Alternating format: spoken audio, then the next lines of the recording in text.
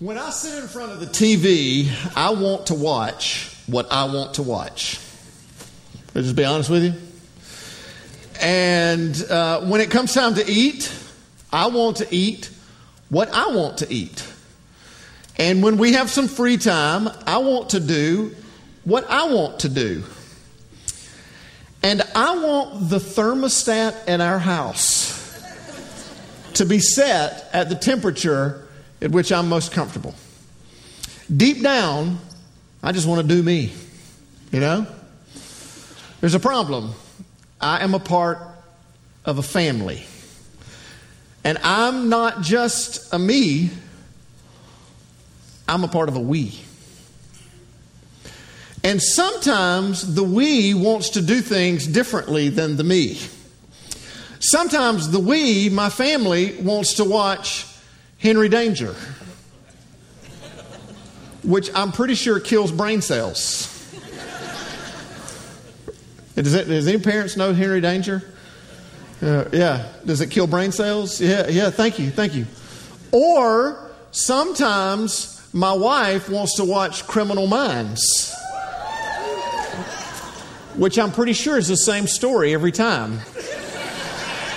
They're going to catch the bad guy, right?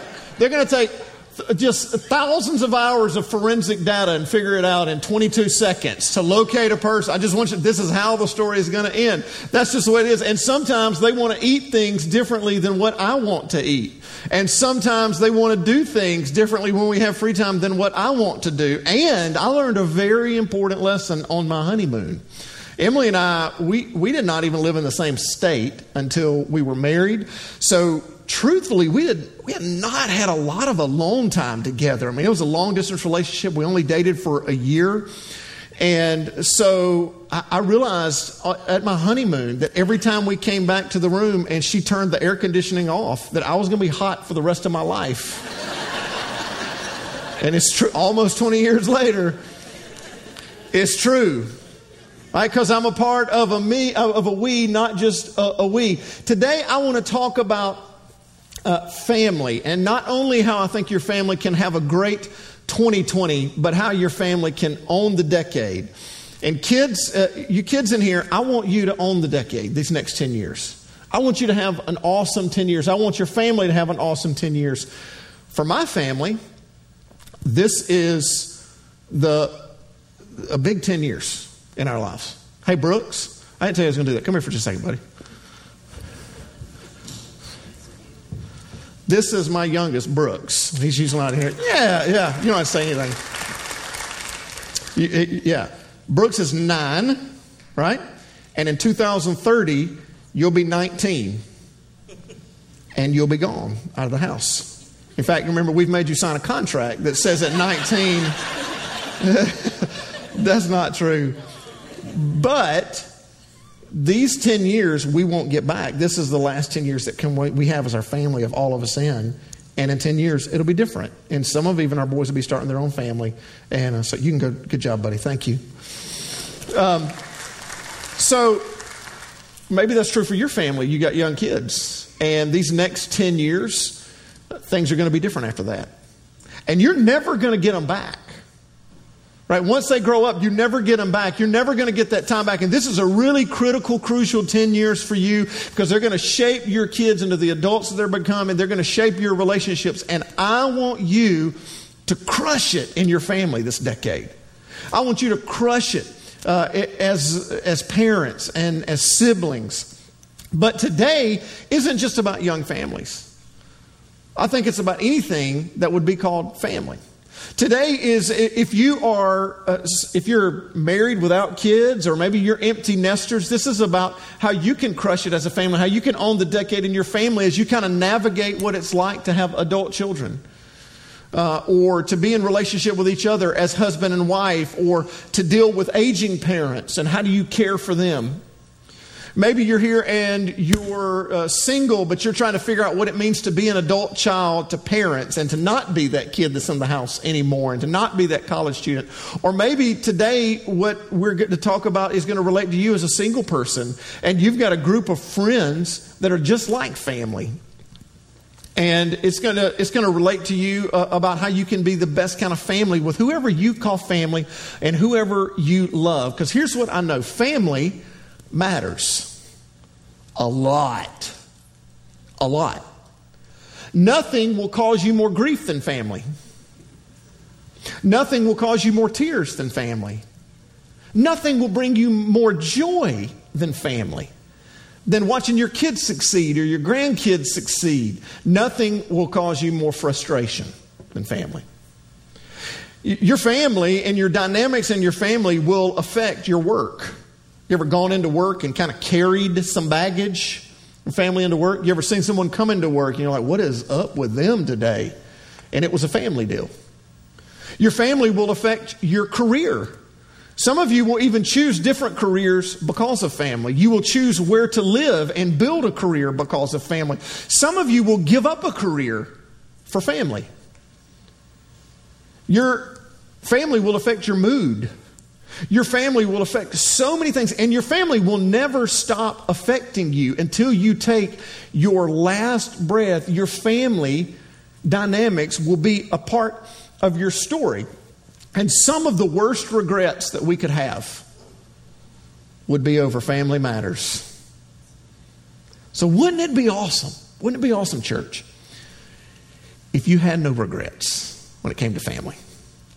I mean, wouldn't it be something if at the very end, when you know that your time on earth is done, that you would say, hey, I didn't make as much money as I could have. And I didn't succeed the way I thought I might succeed in my career. I didn't accomplish all that I thought I might could have accomplished. We didn't travel to all the places that we wanted to travel, but I crushed it as a parent. Wouldn't it be a great thing to say?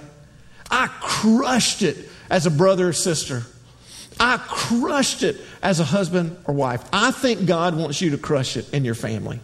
In your friendships and those relationships that are most deep and most important to you, I think God wants you to crush it. And you want to know why this is so important? You want to know why family matters so much? No one brings a stock or financial portfolio or resume to a funeral. We talk about two things when they gather at our deaths: our faith and our family. No one says, well, best thing we can say about Dad is he had a lot of money. Because no one cares. What matters is what kind of father, what kind of mother, what kind of husband, what kind of wife, what kind of son, what kind of daughter, what we were like in relationships. How were we like with the people that we love? So this passage that we're going to read today, we're going to talk about really some basics of family. It's a passage written by the Apostle Paul that's really a part of a letter written to a group of Christians, new Christians, in Rome. Yeah, that Rome. And that's why we call it Romans. We title it by the place that it was sent. Relatively new Christians. Now I want to make a confession to you. This passage is not about families. It's actually about church families. It's actually about how are we supposed to relate to one another now as part of a community of believers, in a community of faith. But I think that you can take it and narrow it down and think, how can we take this to be about life in family? Because what it is Paul trying to do something that he does throughout his letters, is he tries to unpack this ethic that Jesus said would be the defining characteristic of his people, of this new congregation, of this new church, of this new body of believers. And this was that ethic: love.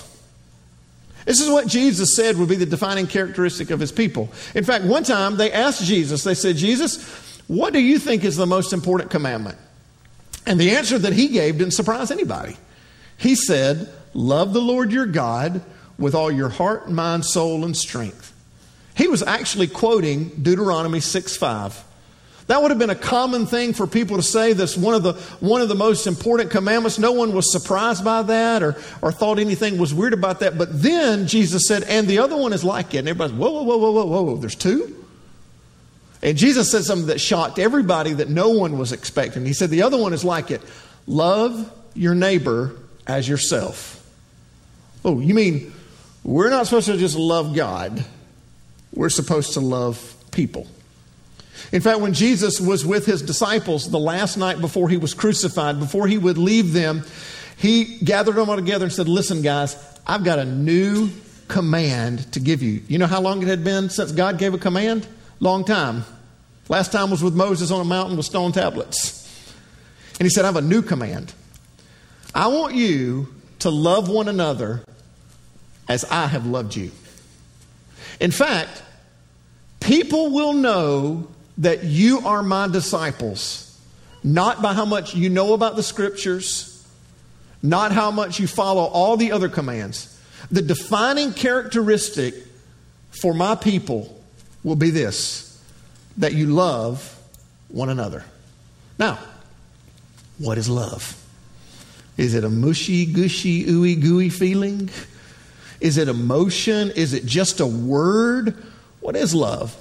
So Paul spends much of his letters trying to define, flesh out in day-to-day interactions what it looks like to love one another as Christ actually loved us. So we're going to look at one of those in Romans chapter 12, one of these sections where he is unpacking this idea of what it means to love one another. And incidentally, if you're here and you're a guest here today and you're not sure what you believe about God or Jesus, I want to tell you something. You don't have to believe anything about Jesus, and if you will apply this principle in your life, it'll be better. You don't have to believe anything we believe. We're so glad you're here. This is a place where you can come and sit and learn and ask questions and figure out where you are at with God. I want to tell you that no matter what you believe, if you'll do this, it'll be better. Your life will be better. And this is why this is important for our family. This is why this idea is more important. If love is important and we're supposed to love one another, shouldn't we love best the people we love most? We get this backwards sometimes, don't we? Kids. You guys listen, kids? Do you treat your friends at school or in your neighborhood better? Or your brothers and sisters better? Well, I got two of my boys here. I know the answer to that. Hey, men, do you treat a server at Longhorn more sweetly than you treat your wife? Do you talk to your wife as sweet as you talk to a server at Longhorn? Ladies, do you speak more kindly to the HVAC repairman than you do your husband? Hey, teenagers, are you more respectful to your teachers than you are to your parents? I don't know if that was a teacher maybe saying that. We should be respectful to all of them. But shouldn't we love best the people we love most? Don't you, when it's all said and done and your family and friends gather, don't you want them to say, let me tell you what, nobody loved his family like he did.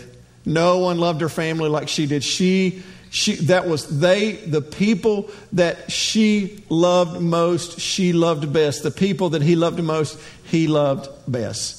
So let's just look at what Paul says. It's in chapter 12 of Romans. That's in the New Testament. If you don't have a Bible, please take one out as you leave. We want to give you a free one. This is what Paul says. It's super practical stuff. We're just going to walk by these just day by day steps. The first thing he says is love must be sincere. What does it mean to love one another as Christ has loved us? Paul says the first thing is love must be sincere.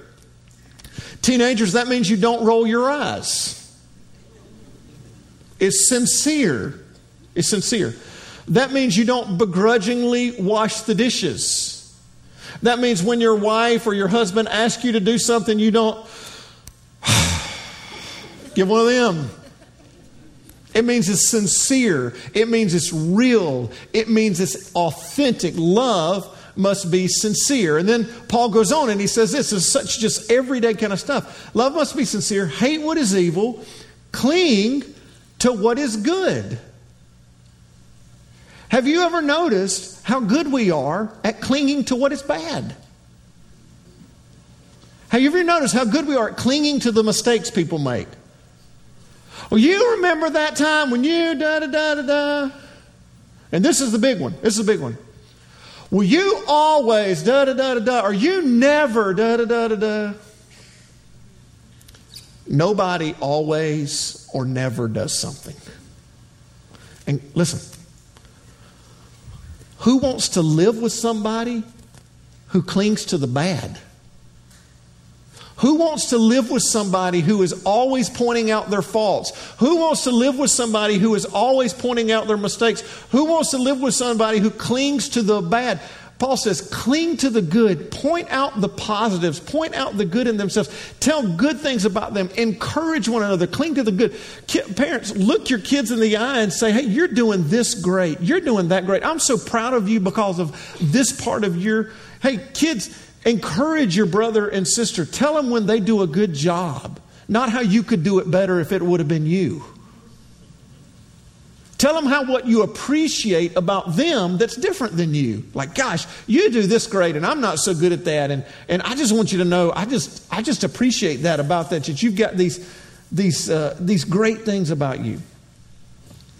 And then he says this. Be devoted to one another in love. What does it mean to love one another as I have loved you? You're devoted to one another in love. Devotion means I'm with you through thick and thin. Devotion means I'm going to love you even when you make mistakes. And parents, they're going to make mistakes. Devotion means even when they get it wrong, you're going to love them. Kids and teenagers, I'm going to tell you something. Your parents are sometimes going to get it wrong. Your parents are going to come home from work after a long day at the office and they're going to mistakenly take it out on you. But devotion says, you know what, Mom and Dad, I'm devoted to you and I'm going to give you some grace. Because I'm devoted to one another in love. Listen to this. Adult children who are dealing with adult parents, or your adult children, or your parents dealing with adult children. Being devoted to one another means that I'm going to stay engaged with you even when it gets hard or awkward or weird. And sometimes family gets hard and awkward and weird, doesn't it? Because there's a divorce and it gets awkward. Because somebody did something or said something, or now there's triangulation and it gets weird. Devotion says, hey, listen, I'm with you through thick and thin, and even if we have to awkwardly sit over chips and salsa, I'm in. And even when we get together around the Thanksgiving table, if I don't know what to say, I'm always going to come, or you're always invited, because even though in this season for a few years things are just kind of weird, I'm devoted to you. And this is what it means to be devoted to one another in love. Devotion means that you're not going to go hide in your hobbies. I'm going to invite you into my hobbies. Being devoted to one another. Check this out. Teenagers. Devotion to one another in love means that I'm going to put down the screen sometime to be devoted to the family that's actually in the room. Right? Dads looking at college football Twitter, that's me. I'm going to be devoted to you. I'm going to put down the screen so I can be devoted to you, to who's in the room. Moms looking at Instagram, I'm going to be devoted to you so we can be in the room. My nephew, who's in college, he told us a great saying over the holidays. We were all together. We don't get to see each other much. He said, hang up and hang out. I like that. We've been saying that since Christmas. Hey, hang up and hang out. It's time to put it down. It's time to hang out. Because this is why this is important. Teenagers and everybody listen. Sometimes we can get devoted to the people that are out there that we are connected to here. And here's the thing. The people out there that you are connected to in this device aren't going to sit with you through crisis in the hospital. The people in the room, your family, when the chips are down and when the rubber meets the road, they're going to be the ones with you. So this means to be devoted to one another in love, that we're going to engage with one another. And then Paul kind of makes the pinnacle statement of this scripture. And this is the part that I said, listen, if you're not even a Christ follower, even if you did this, your life would be better. But for those of us that call ourselves Christ followers, this is a part of who we are. We ought to be better at it. And this is what he says: honor one another above yourselves. Like if every family just did that, wouldn't your family be better? Honor one another over ourselves. Those of us who call ourselves Christians, we ought to be better at this than anybody else. Because our story is that we believe a God sent His only Son who left the glory and splendor of heaven and considered us better than Himself, who decided that He would rather die than live without us, and put our salvation and our eternal life so much above His that He was willing to go on a cross and die for us. That's the gospel story. This is what Jesus did to save the world. He put others above Himself. He put you and me and everybody else on planet Earth. This word honor in the Greek, so even honor is kind of a word like, if I would tell you to define honor, well, that's kind of hard to do, isn't it? It's like you know it when you see it. What does honor mean? Well, in the Greek, it's this word time. It's spelled just like time when you translate it into English with an accent on it.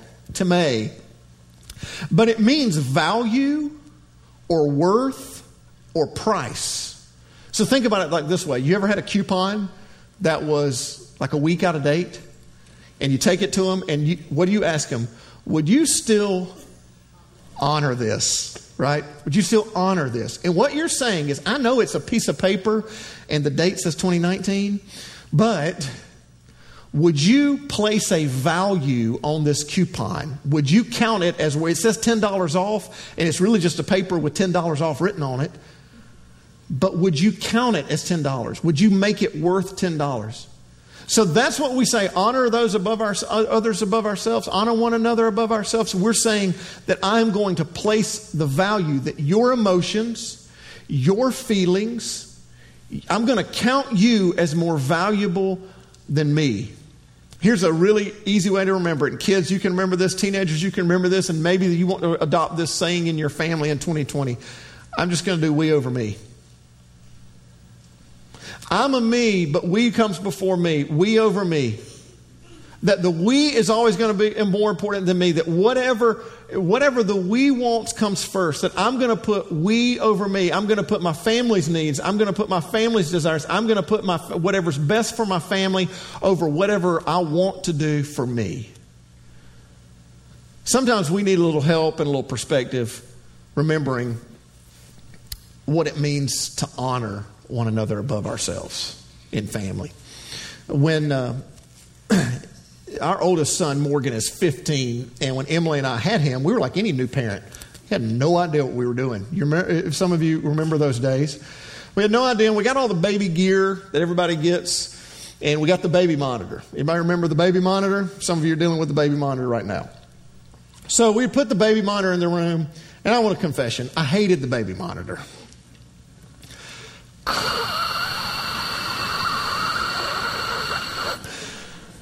Just that low buzz in the background. I'm trying to watch TV, right?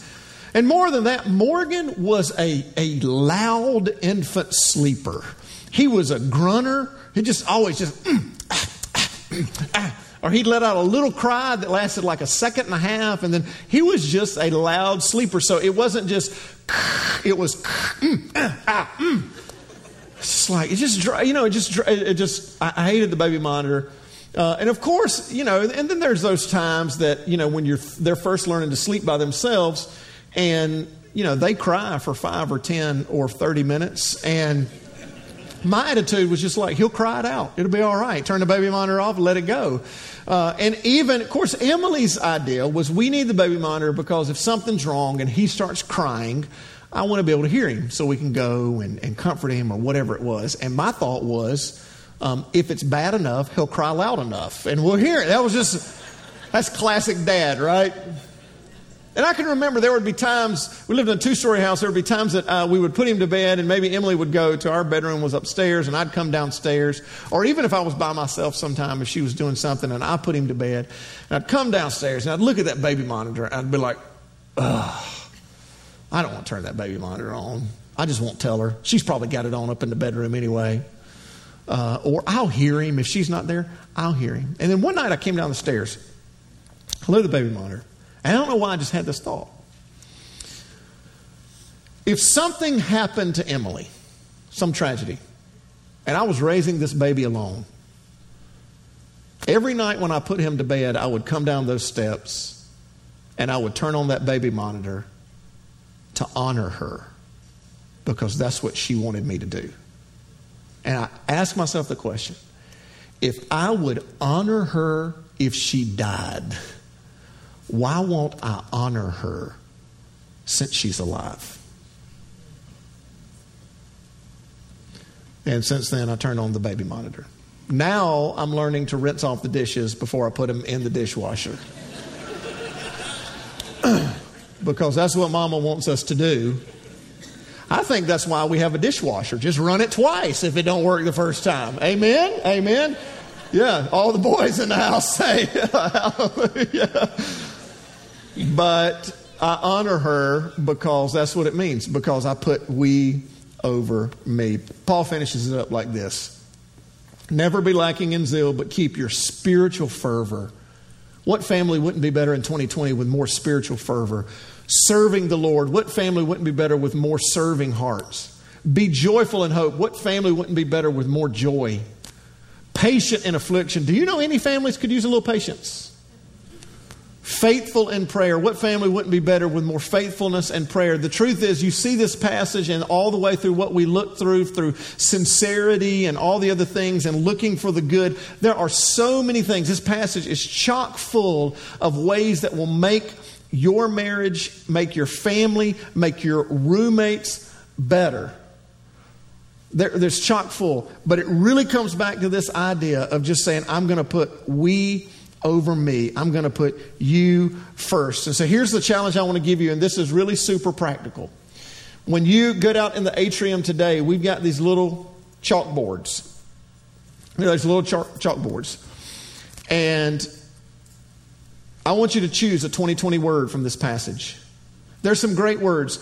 Sincerity, right? To point out the good. That maybe you want to say, I want to be more devoted. I want to honor one another. I'm going to put others' needs first. And you're like, well, what if I don't have a family? Listen, this is important for you single. This is about how to be a better roommate. If you're single and you got a roommate, figure out how you can be a better roommate and put your roommate above you. Because I want to tell you something. People that are hard to live with as roommate turns into wives and husbands that are hard to live with. So get good at living with somebody. What if I want to, maybe it's serve in your family, maybe it's joy, maybe it's hope, maybe it's patience, maybe it's say, hey, we're going to be more faithful. We're going to be more faithful in our worship attendance in 2020, or we're going to be committed to prayer. And what I want you to do is take this little chalkboard and write out whatever word you want there. And I want you to sit it on your kitchen table or on your counter or somewhere that's your family. And just every morning and every day say, hey, this is the way that we're going to focus. This is the way that we're going to dig in this family. We're going to get better at this. And guess what? There's 10 words in this passage. You could pick one for the next 10 years. And you might just own the decade. But let me finish up with this. I don't want you to do this just because it's good for your family and it'll make your life better. Because honestly, there's 1,000 self-help books you could read that make your life better and your family better. I want you to do this because I want God in the middle of your family and in your home. Because when we obey the Scriptures, and that's what this is about, not just some self-help making your life better. This is about being obedient to the Scriptures' teaching on how to love people well. And when we are obedient to the Scriptures, we invite the author of the Scriptures into our homes. And that's what I want for you more than anything else. Because if you're going to own the decade, it's got to start with Him owning your heart. And a practical step is to say, Lord, I'm going to follow your lead. The lead that gave your Son for me, who put the we of the world over the temporary pain of the cross because it was better for everybody.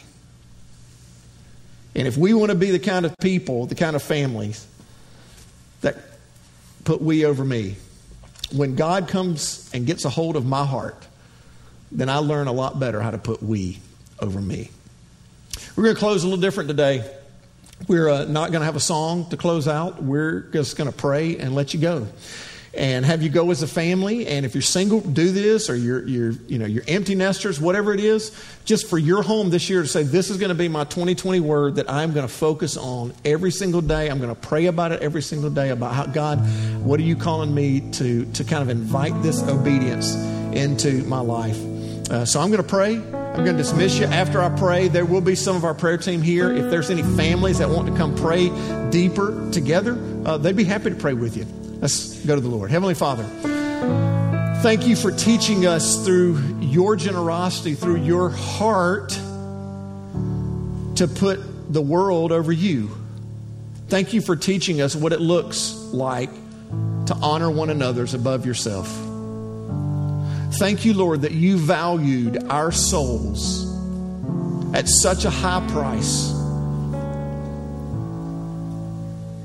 You valued eternal life for us at such a high price that you were willing to sacrifice for us. Lord, help us to be people, help us to be families, help us to be married couples, help us to be brothers and sisters who put we over me. Not just because, God, it will make our lives better,